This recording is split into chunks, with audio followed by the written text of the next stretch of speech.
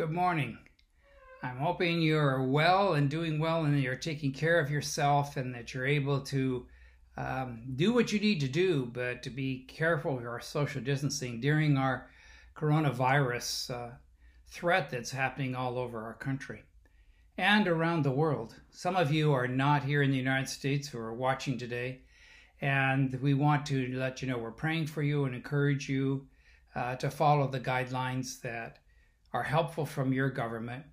Here in Florida, where I'd like to encourage everybody who's in Collier County or in Lee County to please take an opportunity to get on to their website to check the Florida State Health Department, maybe your county health department, to look on their website to see what is appropriate and what you can do. I understand that they're closing the beaches here in Naples, which is a real attraction for a lot of tourists. We still have a lot of people who are here down here in Collier County who are visiting, who've come down for the winter. So please check with that to keep as safe as you can and make your travels around as safe as you can. We are, personally I'm doing is I'm staying right here in my home, trying to get out as little as possible, and yet doing everything I can for you and for others online. So see if that works for you. I hope you can make that happen. So today I want to share with you something that I found really rather interesting.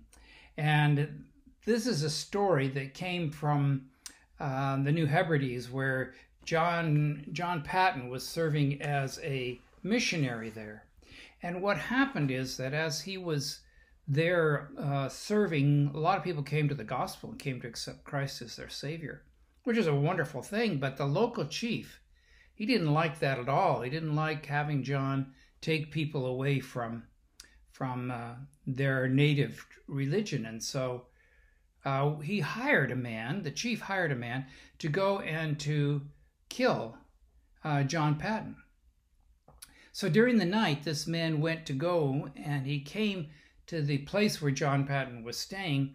And when he came up there, there were these men surrounding all around his house in white robes. And the man said, I couldn't go in there. There was too many people standing around outside at night. So he went back to the chief and told him, and the chief was very upset with this. And he said, oh, that's terrible. You must have been having too much to drink. And so he hired others to go from the village to go and to do that. So that night the men went, a whole army of men went.